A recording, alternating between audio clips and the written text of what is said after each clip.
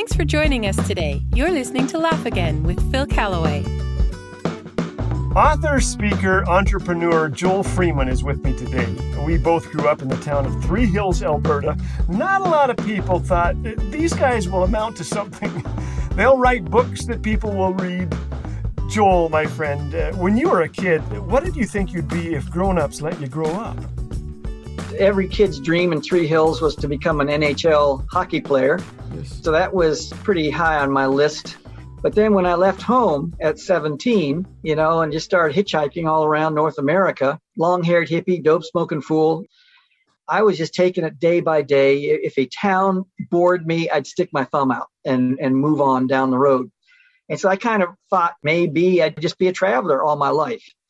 And then in 1972, September 10th, that is when my life changed. I was in a place called Gray, Maine, at a prayer meeting, and I had a personal encounter with the Lord in a deep, deep way.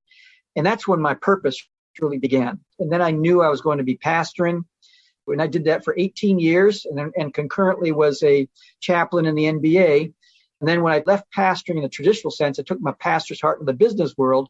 I would have never thunk back then. I didn't have any grand purpose for anything. It's just kind of taking it day by day. What would you say to parents who say, I have a prodigal? You left home at 17. Your parents must have been incredibly concerned. My mom's hair turned white during that period, within a period of a year. The pain I brought to my mom and my dad is really the only thing I regret that whole experience. Because it was necessary for me. It was part of the story that God wanted to build around my life and the legacy that he wanted me to leave. And so the main thing I say for parents is to start praying this way.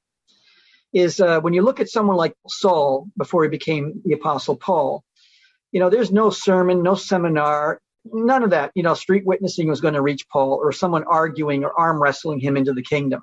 He would be head and shoulders over them, his knowledge, his understanding. But yet the way the Lord got him was by striking him blind and knocking him off his horse. And I just say, just start praying for the Lord to intervene in a way that is abnormal with your son or daughter. To me, that's the best way to pray for our kids and to love them. Just the whole idea of loving and loving some more and loving some more and refusing to argue and debate. What I tend to do is, here's my worldview, here's your worldview. What are things in the center when we put these two together? What are the things that we can talk about? And it could be sports, could be the weather. There's so many ways that we can navigate through life. Our kids, they may not remember all we said, but they do remember how they feel when they're in our presence. And so I want my kids to always have a feeling that Dad loves me. Dad cares for me. Dad is on my side, and Dad is rooting for me. Wise words from a wise guy, Joel Freeman. Check out joelspeaksrealgood.com and don't give up hope for that one you love. Keep praying, keep loving, keep listening. Ruth Graham had wise advice as well for the parents of prodigals. We must take care of the possible and trust God for the impossible. We cannot convict of sin or create hunger and thirst after God. These are miracles, and miracles are not in our department. Take care of the possible and trust God for the impossible. Hey, thanks for listening. God bless you. Hearing your encouragement never gets old. Every listener note we read feels just like the first. Sasha recently wrote, "My family loves watching these together. Thank you so very much, and God bless you all." Thanks, Sasha. To share how Laugh Again has impacted your walk with Jesus, or to express your encouragement with a donation, visit laughagain.us or call 1-844-663-2424.